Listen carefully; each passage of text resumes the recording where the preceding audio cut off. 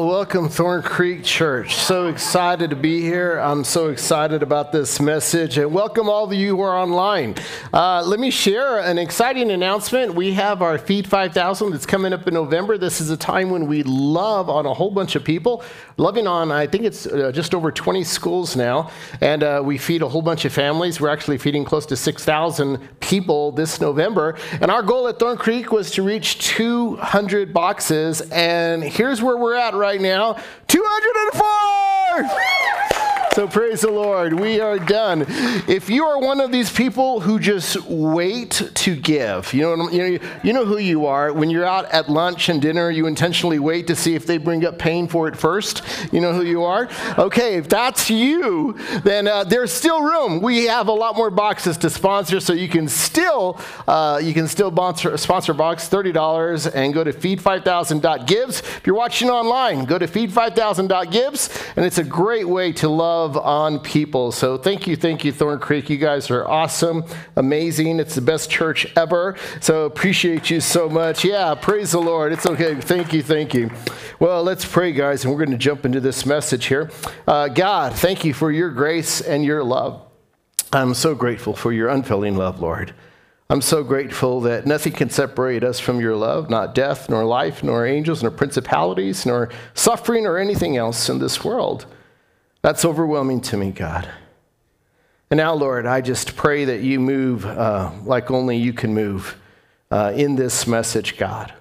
Thank you, Lord, for opening my eyes to this subject called grief. And Lord, I see so much of it in your word, and I just want to do my part, Lord, just to be an open vessel for you to speak. I pray every person who's in the house, in person, I pray they hear a word from you, God, that sets them free. It just sets them free, Lord, in a way they didn't expect, Lord. I pray that every person who's watching online right now hears a word from you, God, that stops them in their tracks. Just stops them in their tracks. And they recognize it's a voice, it's a word from you, Lord, and I pray it's life-changing, transformational. So, Lord, use me again in a way that's disproportionate to who I am. Pour your Holy Spirit here. I need your oil, Lord, your anointing oil over my head. So anoint me just like you did with Samuel and so many others, Lord, that you used. And God, open up hearts, minds, tear down walls of stubbornness and pride. And Lord, I pray for healing. I pray for healing. Thank you, Jesus. Thank you for the way you're blessing this church. Thank you for the good people that attend this church online and in person, and those who serve so faithfully here, God, every week. Our volunteers, our ministry partners, thank you, Lord, for them. And those who give, Lord, thank you, Lord, for the givers in the house. So in the name of Jesus, we pray all this. And the church said, Amen. Let everything that has breath, what? Praise the Lord. Let's say it again. Let everything that has breath praise the Lord. So before I preach, I was just noticing this. This is not in the notes here, guys.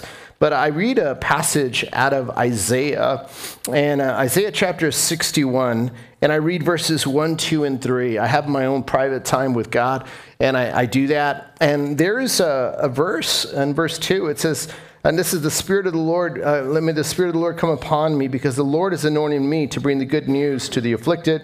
He has sent me to bind up the broken. Look at this. He has sent me to bind up the brokenhearted. Have you ever considered that the Spirit of the Lord's job is to bind up the brokenhearted? To proclaim liberty to captives and freedom to prisoners, to proclaim the favorable of the year of the Lord and the day of vengeance of our God, to comfort all who mourn. That's the job of the Spirit of the Lord. He desires to comfort all who mourn, to grant those who mourn in Zion, giving them a garland instead of ashes, the oil of gladness instead of mourning, the mantle of praise instead of a spirit of fainting. Isn't that beautiful, guys? God, he just wants to lift us up. Today's sermon is how to work through grief. How to work through grief. Truth is, this was our our Expansion Ministries Director, Kaylee Villarreal. This is her idea for us to tackle this subject, and I'm so glad we did. I'm so glad. I feel like the Lord just used her to bring this up. But how do you work through grief? How do you work through grief? You might have your own way of working through grief. You might withdraw. You might turn to some kind of addiction. You might hit the bar. How do you work through grief? When things happen in your life, what do you do? There's some things. Denver right now is experiencing some grief. So let me just show you what I'm talking about. You know what I'm talking about? Some of you are still living in the days of John Elway, like it just happened yesterday. Denver Broncos just won the championship a year ago, and you're still stuck in the past. And you look at these two guys. Incidentally, Eli Manning said this. He said they should have paid that punter $235 million instead of Russell Wilson. I think that's harsh. He's my brother. You know that, right, guys? He's my brother. And I have exciting news to share with everyone. This is breaking news, so you may not be aware of this. You're hearing about this first at Thorn Creek Church. We have a brand new quarterback, and here's a picture of him, guys, right here. This is Rico. Some of you don't know what I'm talking about. His name's Rico. Look it up. All right. What is grief? What is grief? It's a natural response to loss. I think we should just start with there. Grief is a natural response to loss. And a lot of times when we think about grief, we connect it with the grave. But it's not always connected to the grave. It could be a loss of anything. It could be a loss of a job. You're grieving over the loss of a job, a loss of a friendship, a loss of a guy that you were dating or a girl that you were dating. It could be a marriage that just kind of went south. It could be the death of a pet. Anybody ever cry over the death of your pet? I cried over the death of my dog. My dog, Diego, was my dog. And Caddy's not even in the same, stratosphere of that dog, but it's all right. It might be the change of a new job, or moving to a new home, or moving away from home, or a relationship breakup, or it might be the loss of a physical ability, or the loss of financial stability, or a wayward child, right? Parents, hello. Or a wayward spouse, or a wayward friend. And you grieve over the decisions they're making, or personal choices, or how about this? Sin that you committed. And you grieve and you think, how in the world, why did I make that decision? So there's many, many, many ways that we grieve. Solomon said this in Ecclesiastes. Here's some words. I'm about to drop some wisdom here, right here, guys. Ecclesiastes chapter 3. For everything there's a season, a time for every activity under heaven, a time to be what, church? To be born, and a time to what? Die. A time to plant and a time to harvest. A time to kill and a time to heal. A time to tear down and a time to build up. That's right. Here it is. A time to what? A time to cry and a time to laugh. A time to grieve and a time to dance. So you see this, and Solomon reminds us there's a time for everything. There's a season for everything in life. There's a time for everything. As a pastor, I have seen so many families in their high times and their low times. One day, I'll never forget, I officiated a memorial service, and it was just what you would expect. There were tears. People were grieving. And it was a beautiful service, and families came together. And that same day, I went to the hospital to go pray over a newborn baby. Same day. A time to die and a time to be born. Two different rooms. The room in the hospital, there was laughter and celebration and joy. And the first room, there was grieving. And we were reflecting on the life. Grief is natural. Grief is natural. Think about this. God created you with tear ducts. Everyone has tear ducts. Don't worry about the person you think, well, I never see him cry. Oh, he cries. In fact, he may have cried so much he doesn't want to cry anymore. That may be the case. In fact, when you were born, the doctor wanted to make sure you were human. So what did he do? Slapped you on the bottom, right? Until you started crying. And because you were crying, that was evidence you're alive. God created everyone with tear ducts. And grieving happens to everyone. Happens to everyone. In the Bible, you see examples all over the place of grieving. Ezra he grieved over the sins of his people. Nehemiah mourned because the walls of Jerusalem had come down. Abraham mourned over Sarah's life, his wife. Jacob mourned for many days for the supposed death of his dad, Joseph. David lamented for Absalom, and Joseph mourned for 7 days for his father.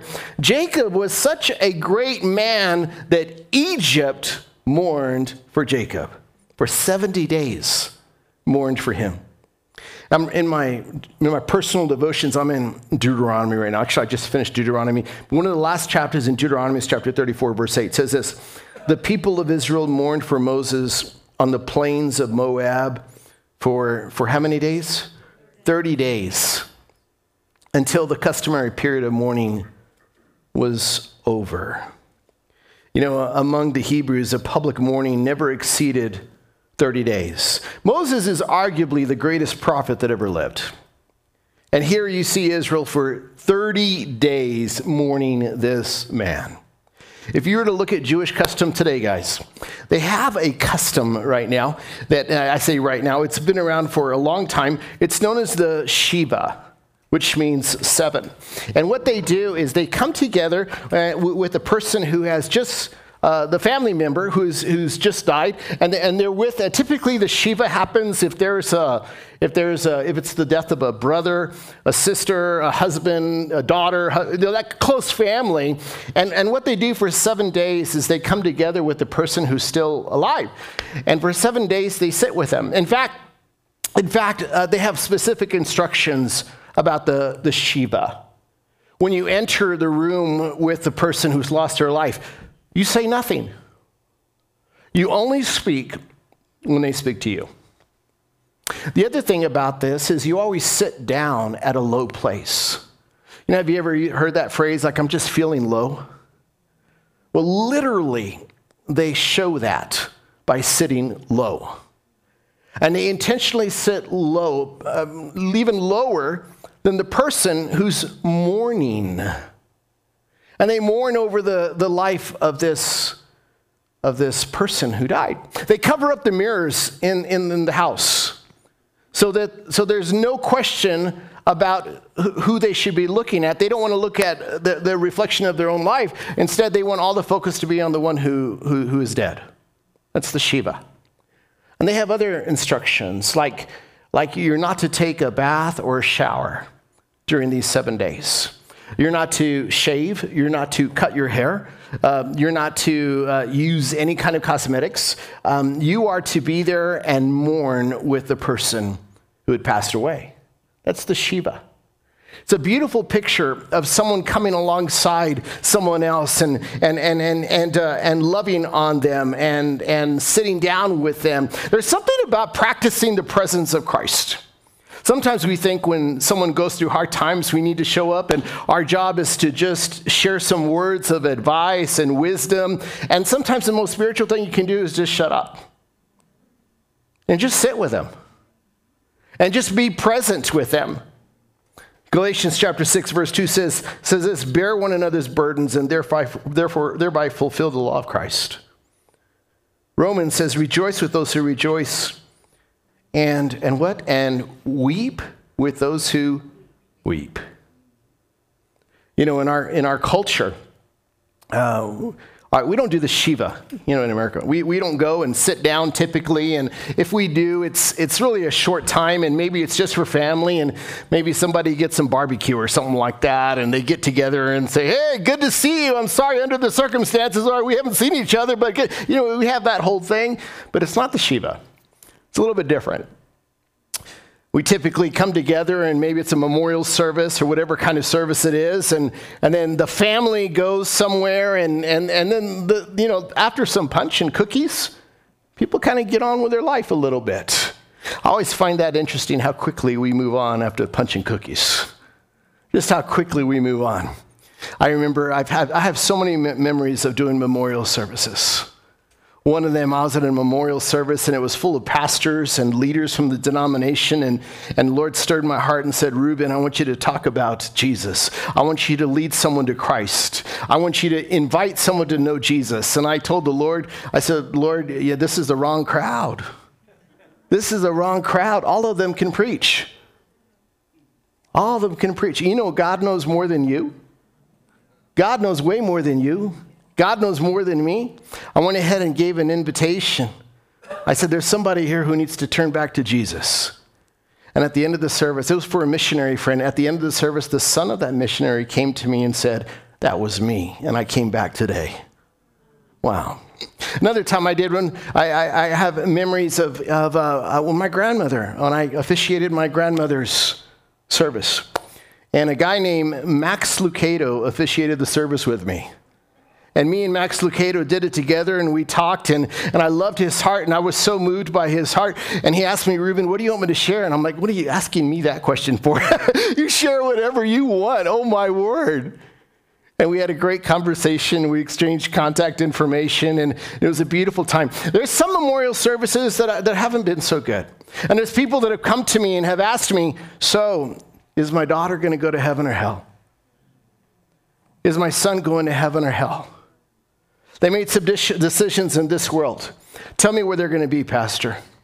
And I don't know. That's between them and the Lord, to be honest with you. I don't know.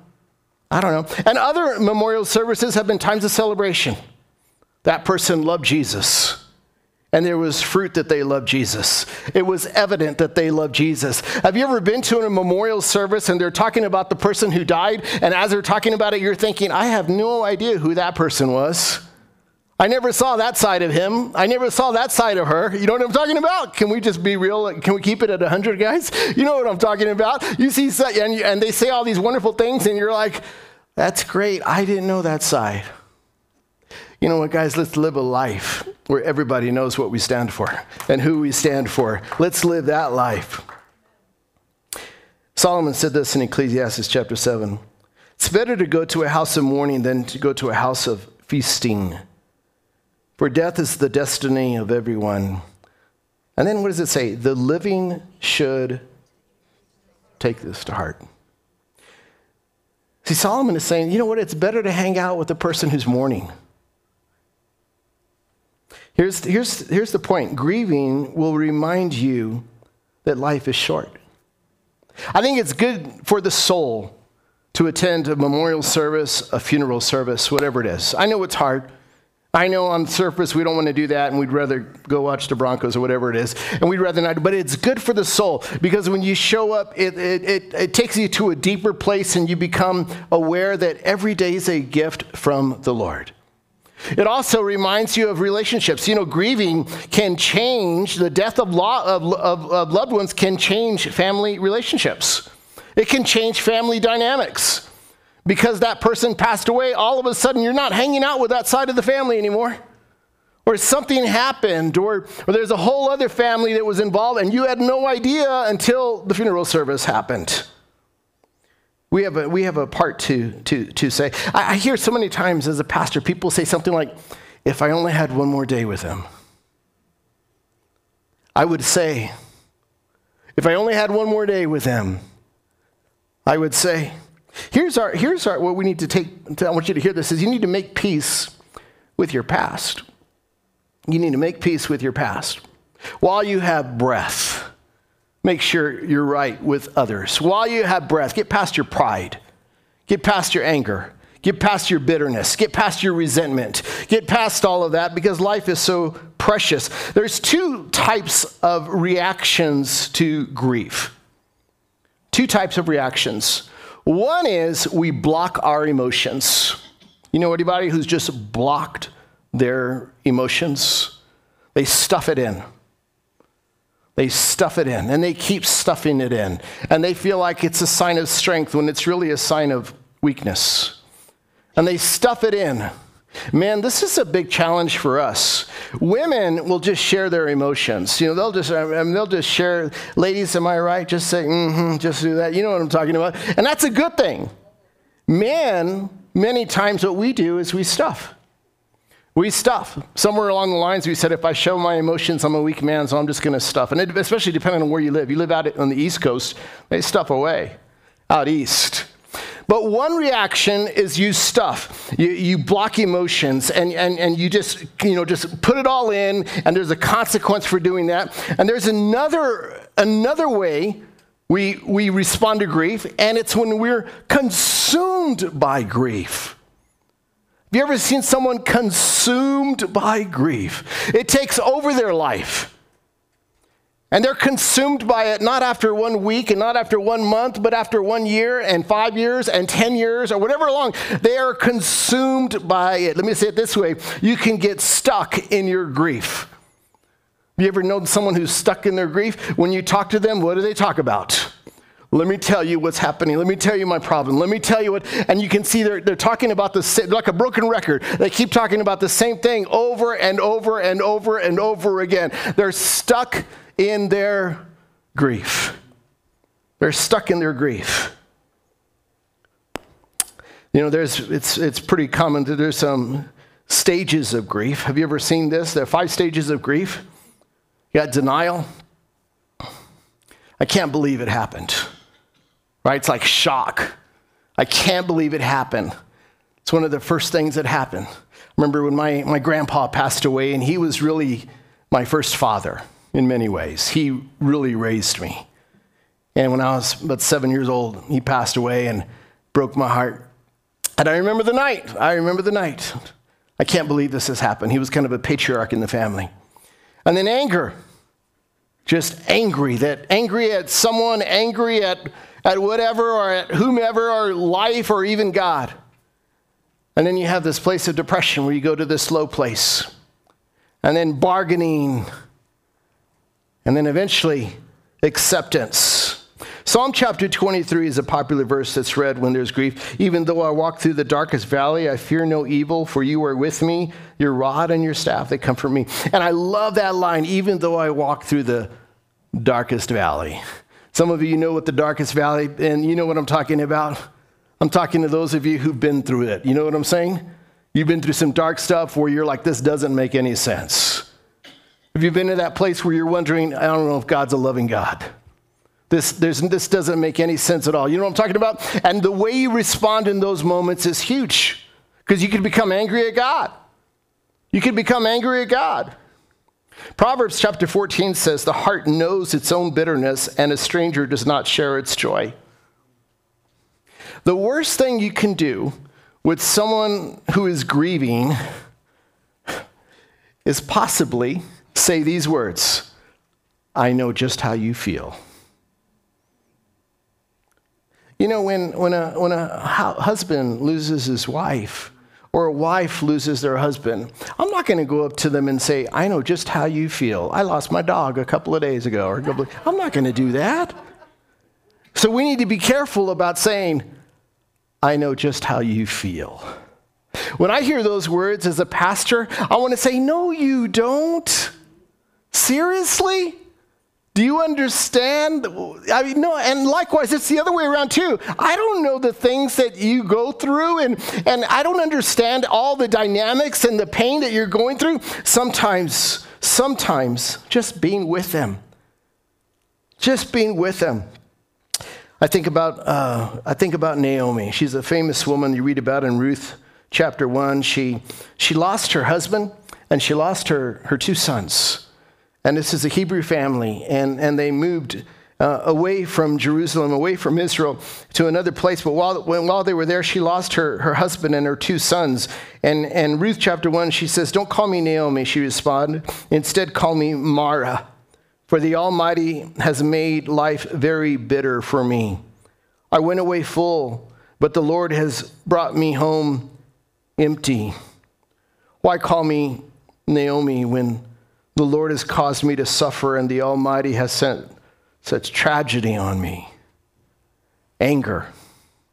And what does she do? She says, the Lord has caused me to suffer. The Almighty has sent tragedy on me. And she's so angry and bitter, and even angry at God. You know, there's people that stop going to church because of grief. because something happened in their life that didn't make any sense, so they just stopped going to church, or they stopped turning to God, or they stopped praying to God because of grief, because of the pain. Naomi reminds us that you can blame God. Psalm chapter 31, David says, "Have mercy on me, Lord, for I'm in distress.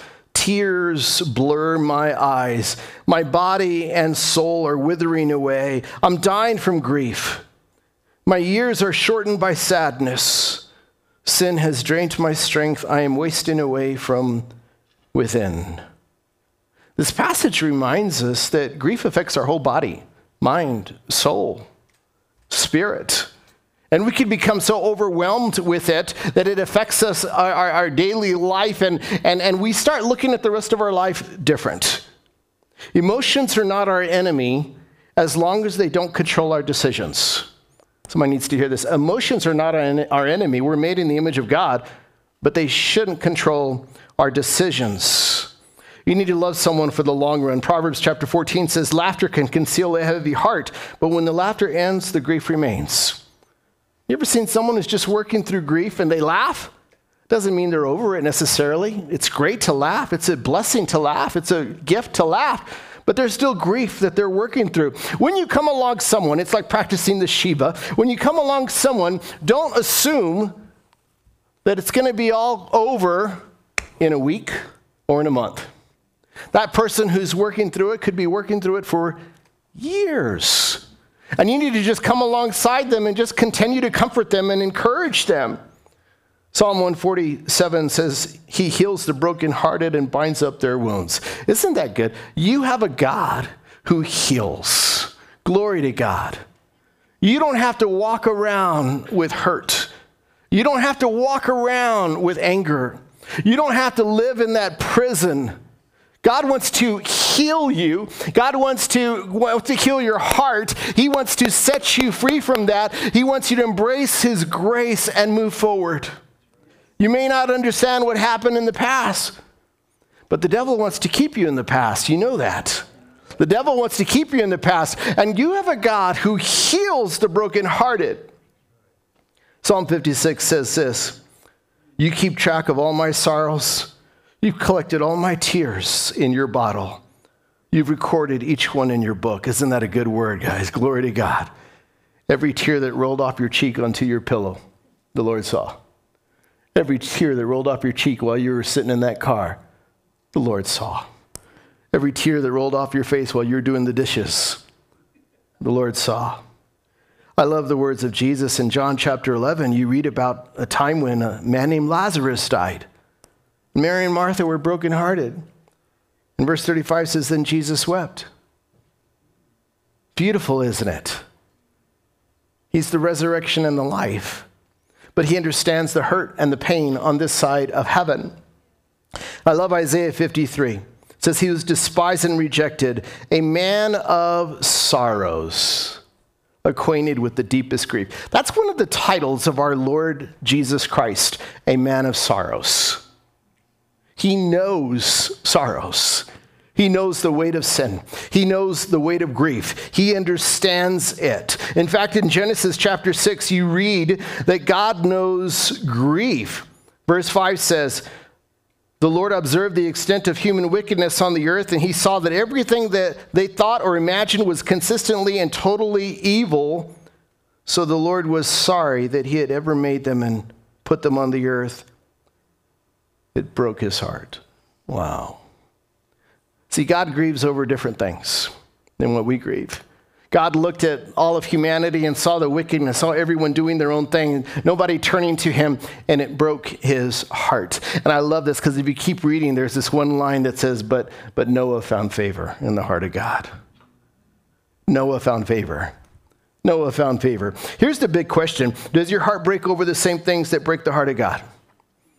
That's the big question. That's the big question. I mean, is your heart broken? Is your heart grieved over those who are spiritually lost? Is your heart grieved? Is it just weighed down when you see the church suffer? Does your heart grieve when things happen and you see injustice or you see a tormented soul? Does your heart grieve over those things? Those are a sign that you are becoming more and more like Christ. In Matthew chapter 15, you see a woman who grieved, a mom. It says, a Gentile woman who lived there came to him, pleading, have mercy on me, O Lord, Son of David, for my daughter is possessed by a demon that torments her severely. You know, this mom, if she's like any other mom, dads, you know what I'm talking about? There's times in your life that you would be like, you know what, I'll do anything to trade places with my kid. They're going through so much, and they don't have to go through it. But it grieves the heart of parents when they see their children go down the wrong road, and there's nothing but pain and suffering on the road they go down. You know what I'm talking about? It grieves the heart of that husband when he sees the wife do the same thing, or the wife that sees the husband do the same thing, and you see someone that you love, and their actions will actually create grief. And it weighs you down, and you lose sleep, and you have no appetite, and you're mourning, and they're still alive, but you're mourning. You're grieving over it. Parents can grieve over their children. They can grieve over their children. This is a good reminder for us all. Your actions impact others. Your decisions impact others.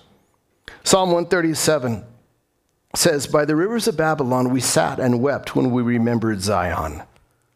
This is when Israel was taken into captivity. They were taken from the promised land, and they're now living in Babylon. And you read this, somebody says, sing a song like you did in the days of Jerusalem. Sing a song, sing a song. And they sat there, and they weren't in the mood to sing a song. You ever been at that place where you're like, I'm not in the mood to sing a song. I'm grieving. And this scripture says, they sat by the rivers of Babylon. We sat and wept when we remembered Zion. If there's one thing that I have grieved over, I've grieved over a bunch of stuff, but the thing that hurts me the most is when I grieve over past decisions I've made. That's hard for me. I'm just being totally legit with you right now. When I grieve and I think about, that sin, that decision I made way back when, or that time when I could have gone left, but I went right, whatever it is. When I think about those times, I think, and I can get stuck in that past. I can think, gosh, what if I would have went left instead of right? If I wouldn't have done that, if I wouldn't have, whatever it is, we can grieve. But here's the beautiful thing about this verse is you have a God who hears your prayers all the way from Babylon. Glory to God. You have a God who hears your prayers all the way from that foreign land. All the way from that foreign land. 1 Samuel chapter 16. This is a word to Samuel the prophet. Saul had been rejected as king. And verse 1 says, now the Lord said to Samuel, then he says two words there. Can you just say those two words out loud? How long? Say it out loud with me. How long? Turn to the person next to you. Just say, how long? Can you do that? Say, how long? How long? Say it one more time out loud. How long? How long will you grieve over Saul? This is what God is telling Samuel. How long will you grieve over Saul? Since I have rejected him from being king over Israel. Fill your horn with oil and go. I will send you to Jesse the Bethlehemite, for I have selected a king for myself among his sons. You know which king he's talking about, the up-and-coming king, that's David. But the Lord asked Samuel, the prophet, the man of God, who's brokenhearted and grieving over Saul, how long are you going to be grieving over him? How long? So you have to understand, Samuel anointed Saul. Samuel had some investment in there, and I think when we invest in someone, we feel a little bit of responsibility with that. That's why it breaks the parent's heart when the kids go the wrong way. You know, you pour into them, you've invested in them. If you haven't invested in someone, it's easy to be a critic. It's easy. There's no attachment there. There's no buy-in. You haven't invested in them. But when you invest in someone and you spent months and years into that relationship or whatever it is, that friendship or whatever it is, and you invest in them, it hurts more. It hurts more. And God is telling Samuel, how long? Say how long with me. How long? I think when you see this, there's a lot of things that come up in my head as I look at it. And God's really telling Saul, how long will you mourn over what I rejected? How long will you mourn over what I rejected? I mean, God's telling Saul, how long are you going to mourn that I closed that door? How long are you going to mourn that I have another plan, but you're mourning over the old plan? Why are you mourning over that? Why are you doing that? How long? How long will you be bitter? How long will you be angry? How long will you be depressed? How long will you just stuff up everything? How long will you be in that condition? How long will you be staying in bed? How long are you going to be staying in your house? How long are you going to be living like this? How long are you going to be in this place? Aren't you tired of it? Aren't you tired of being angry? Aren't you? How long are you going to be stuck in the past? See, grief can affect your next relationship. You were in this old relationship and there was hurt and there was pain. Whatever it was, something happened. And because you really haven't gotten over it, it's affecting your present relationship. How long? How long are you going to be angry? Sometimes you have an old friendship or an old dating life and it's God closed that door and you're grieving over that. It's like, how long are you going to just live in the past? I mean, how long are you going to be checking their Facebook page and stalking them? I mean, how long? How long are you going to be looking at their Instagram page and them not knowing? I mean, how long are you going to be living in that state? How long? It's like going to the cemetery. It's walking around in the cemetery every day and you're asking yourself, why did they say those words to me? Why did they reject me? Why didn't they love me? Why didn't I get that job? Why did they pass me up? Why did they turn to someone else? Why did I lose that? Why? And every day it's like you're visiting the cemetery asking those questions of why did it happen to me? Why did that happen? Why did it happen? And it's affecting today and you are grieving over it and it's affecting your present life. It's robbing you from today. God told Samuel, how long are you going to be mourning over Saul? I rejected him. It's holding you back now. How long? Hear this. You have a chance, you have to change the way you talk to yourself about the past, or you will get stuck in the future. You have to change the way you talk to yourself about the past. And you say things about the past, you say things about what happened, about who left you, who hurt you, about that painful experience you went through, about that thing that didn't make any sense, and about that, even that loss of that family member, and it didn't make any sense, and you're stuck back there, and you've said some things to yourself, and you believe the things that you've said to yourself. So today, you're living in this place, you're like spiritually paralyzed. Spiritually paralyzed. How long? Let me say it this way. If I just leaned over like this all the time, everywhere I went, and I just walked around like this, everywhere you see me, hey, Pastor Ruben, hey, what's up? I just walk around like this. I wake up in the morning, I get out of bed, and I go like this, go straight to the restroom. I go take care of the dog. I'm going to go have breakfast now. I'm going to go to my work. I'm going to go to the office. I come home from work. Hey, good to see you. It was a good day at work. Yeah, good day. What will happen to me? That's right, atrophy. How long? How long? You hear what I'm saying? How long? Anybody hearing this? How long? Yeah. See, God wants to set you free.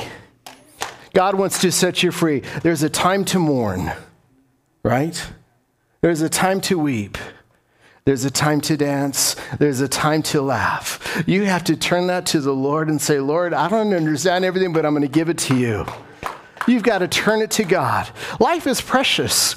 Let me just tell you right now, the person sitting next to you is going to die. Everybody knows that, right? I tell my kids all the time, they say, how are you doing, Dad? I said, I'm dying. And they get upset at me. Tell my wife, she doesn't think it's a funny joke at all when I tell her I'm dying. I just tell her, how you doing? I'm dying. I think it's funny, she doesn't. It's a pastor joke or something.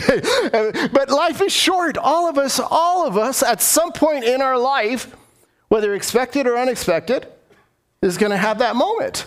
So you have a chance while you have breath in your lungs to worship God and say, God, I'm going to give this to you. And you don't let anything hold you back. Don't let anything hold you back. Do not grieve like those who have no hope. 1 Thessalonians chapter 4, verse 13 says, and now, dear brothers and sisters, we want you to know what will happen to the believers who have died, so you will not grieve like people who have no hope. Isn't that strong? This is a word to those who call themselves Christians. And the word is this: the way a Christian grieves should be different from someone who doesn't know God. The Christian has hope. Our hope is in the resurrected one, Jesus Christ. We believe in the resurrection and the life. We believe in heaven. We believe in heaven. I'm looking forward to my mansion. I don't know about you. I'm looking forward to it. I'm ready to go to heaven now. It's really funny. Everybody's looking forward to it, but nobody wants to leave this place. It's like, I'm looking forward to it. Whenever the Lord calls my name, my breath is in his hands. Incidentally, don't take your breath. Don't take your breath. That's not yours to take. Your breath, your life is in the hands of God. It's not in your hands. And as long as you have breath, God has a purpose for you.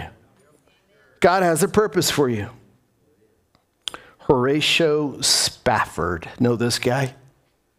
Know this guy? He was a successful attorney and real estate investor.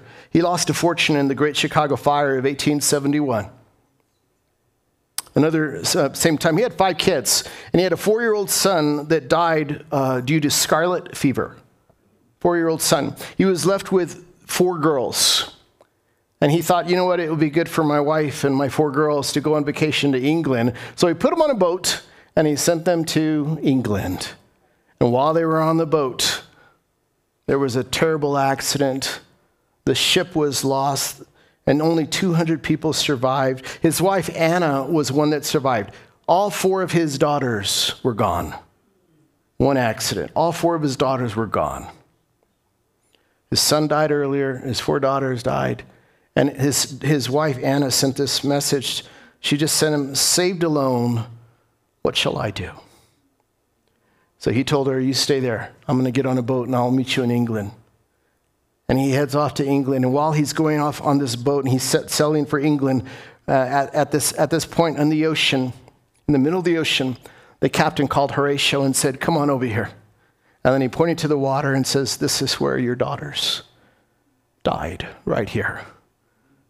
And he looked at the ocean, and something swelled up inside of him. And he grabbed a pen and wrote on a piece of paper this famous hymn.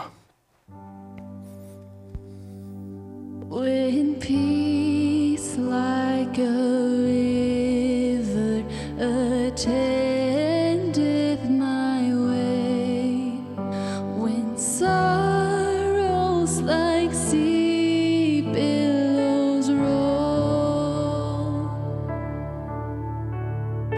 whatever my lot thou hast taught me to say, it is well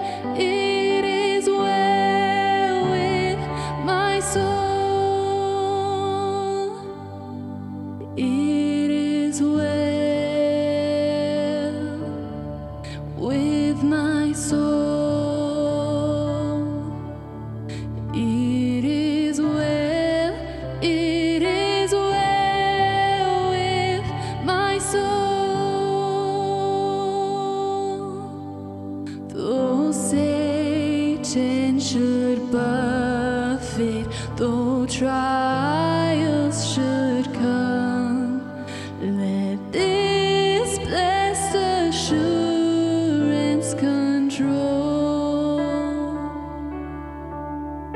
that Christ hath regarded my helpless estate, and hath shed his own blood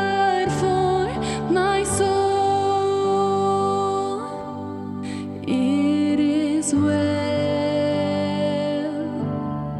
with my soul. It is well with my soul. Yeah.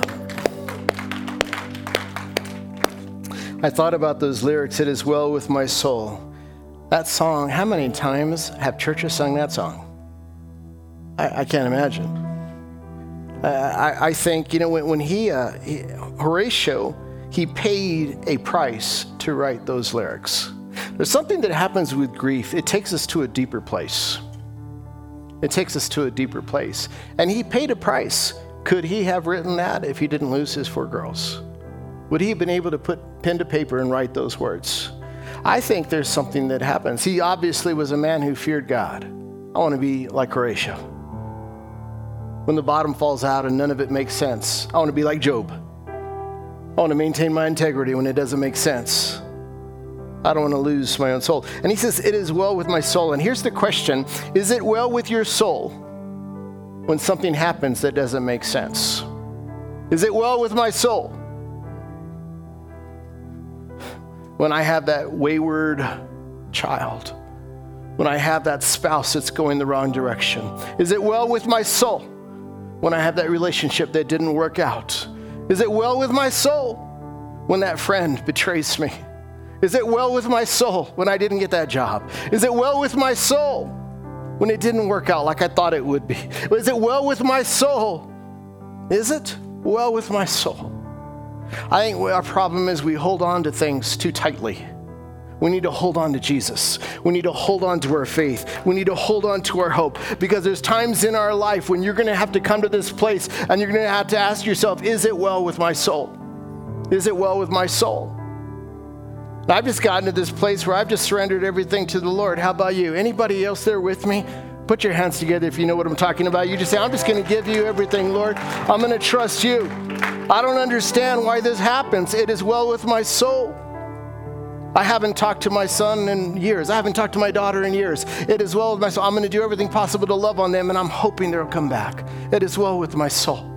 Your job is to take care of your heart right now. Let Jesus be first. Let Jesus be first in your heart. Let him be first. I think about King David. King David had lost his firstborn son with Bathsheba. Remember, he sinned against this woman, Bathsheba. She was a beautiful, hot woman, has sex with her, she's pregnant. And a guy named Nathan, the prophet, calls him out. And scripture says, Nathan said, all right, because you committed this sin, here's what's going to happen. This son that your Bathsheba's pregnant with, he's going to die. And you look at scripture, and David mourns. He doesn't eat, and he prays, and he grieves and says, Lord, please save my son. I know I made a mistake. I know I sinned. And he's mourning, grieving over his own sin. And then they eventually come to him and say, hey, your son died. Your son died.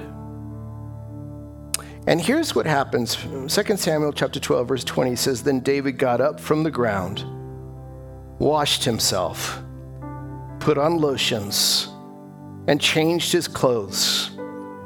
He went to the tabernacle, he went to church, and worshiped the Lord. After that, he returned to the palace and was served food and ate. See, I think there's times in our life when the question is, how long? How long? How long? And I think the best thing for you to do is get out of bed. Wash your face. Put all your products on so you look good. And then go ahead and change your clothes and get out of the house and move on. Some of you need to do that. You need to do that. You've more than how long you're done. It's okay. The Lord has a future for you. The Lord's going to use everything that happened in your past for his glory. And some of you just need to get out of bed or get out of the house, and you need to wash your face and shave and look good and get out and say, I'm going to live now. I'm going to live the life that God has called me to live. Some of you need to do that. You know what I'm saying? I'm done. I'm done. I'm going to trust my God. I'm going to live with God. I love the way Paul says it. Praise be to the God and Father of our Lord Jesus Christ, the Father of compassion and the God of all comfort, who comforts us in all our troubles, so that we can comfort those in any trouble with the comfort we ourselves receive from God. God will never let you down. God will never let you down. And what you have gone through in life, you'll be able to help out someone else. Glory to God. But you know what? It only works if you get out of bed and wash your face. It only works if you get out of bed and wash your face and put on clothes on and put some deodorant on too and put some makeup on and get out. It only works because then you're useful for God. Then you could turn around and comfort that parent who's mourning over their kid, or that pastor who's mourning, or that brother who's mourning, or that sister who's mourning, because then you're able to be used by God. You're useful for God's purpose. Let God use you. He's the God of all comfort. You could turn to that person and say, I know what it's like to lose a girl. Let me help you out, brother. It's all good. God has someone else for you. I know what it's like to lose that guy. It's okay. God has someone. I know what it's like to lose a job. It's okay. God has another job for you. You can comfort them and encourage them, but you got to get out of bed and you got to wash up. You got to put some new clothes on. You got to move forward. You got to trust the living God, the God of comfort. Hear this. Grief lives in the past. Hope lives in the future. Isn't that good? Grief lives in the past. Hope lives in the future. That's where grief lives. There's a time. And I want to close with this one verse, guys, and I want you to read it out loud with me. It's Psalm chapter 30. It's the last verse I want to read to you, and I want you to embrace it. Weeping may last for the night, but a shout of joy comes in the morning. Let's just practice this. A shout of joy comes in the morning. I want everyone to shout on the count of 3 as loud as you can. A shout of joy comes in the morning. You ready to do this? 1, 2, 3. Woo! Glory to God. A shout of joy comes in the morning. You have a God who heals. You hold on to that. You sit with those who need, when you mourn with them, you weep with them, you love on them, you encourage them. It's good to be in the house of those who are mourning. It's good. But don't forget the other side. Remember what the Lord told Samuel. How long are you going to grieve over this? And then did you see the other thing God told Samuel? Fill up your oil. Fill up your oil. Fill up your oil. Fill up your oil. Fill up your oil. It's a new day. It's a new plan. Fill up your oil. I want to include you on what I'm doing. Fill up your oil. Turn to the person next to you and just tell them, fill up your oil. Fill up your oil. Fill up your oil. Glory to God. You have a God who saves. Your God will never let you down. He's with you. He knows what it's like to weep, and He cares about you.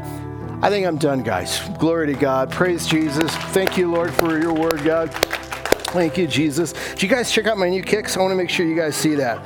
You guys get a close-up of my new shoes. Can you guys get a close-up of my shoes? Isn't that good? It makes me, I could preach better with these shoes. I'm sorry. Lord, forgive me. I want to give you a chance to turn to Jesus. Some of you need to turn to Jesus, and this is your opportunity. Others of you, you're grieving. And if you're just grieving now, we want to grieve with you. Others of you are a little bit more like Samuel, and the Lord is asking you, how long? How long? I want you to respond in any way the Lord is stirring your heart. Anyway. Some of you, you're causing other people to grieve because of your decisions. And you need to go to them and ask them for forgiveness. Some of you, your grieving is affecting your house. And you've been grieving long enough and you're still grieving. And you're walking around like this, guys. You're walking around like this in your house. And those in your house are saying, how long? How much longer? How much longer? How much longer? Jesus, we cry out to you, and I'm so grateful that you're a man of sorrows. You know what it's like to grieve. I'm thinking of the Garden of Gethsemane, how you sweat, and even your sweat became like drops of blood. You know what it's like to grieve. And I'm thankful for that, Lord. I'm thankful that you're the God who heals the brokenhearted. I'm thankful that you're acquainted with suffering and pain. I'm thankful, Lord, there's nothing that we experience in this world that you don't know what it feels like. I want to pray for the person first who's far from you. And if you want to receive Jesus as Lord and Savior, would you just say this prayer right where you're at? Maybe you're watching online or you're in person. Would you just say, Jesus, I ask you to come into my heart. I ask you to be my Lord. I ask you to be my Savior. Forgive me for my sins, and I turn to you with all of my heart, mind, soul, and strength. I want to be a Christian right now. Help me to walk by faith. Put your Holy Spirit inside of me.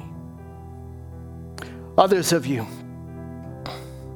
maybe you've been bent over too long now. Maybe the Lord is speaking to you.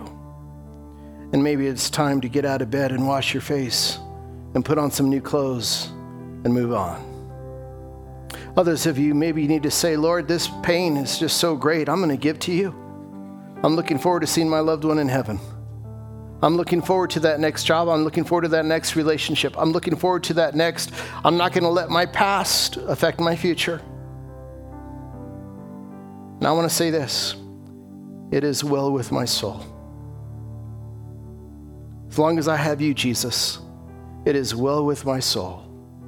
And I give you permission to move in my heart.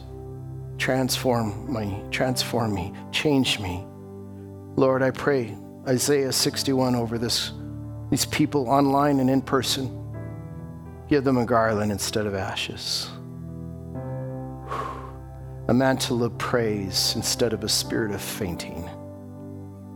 Thank you, Jesus. It's in your name we pray. Amen.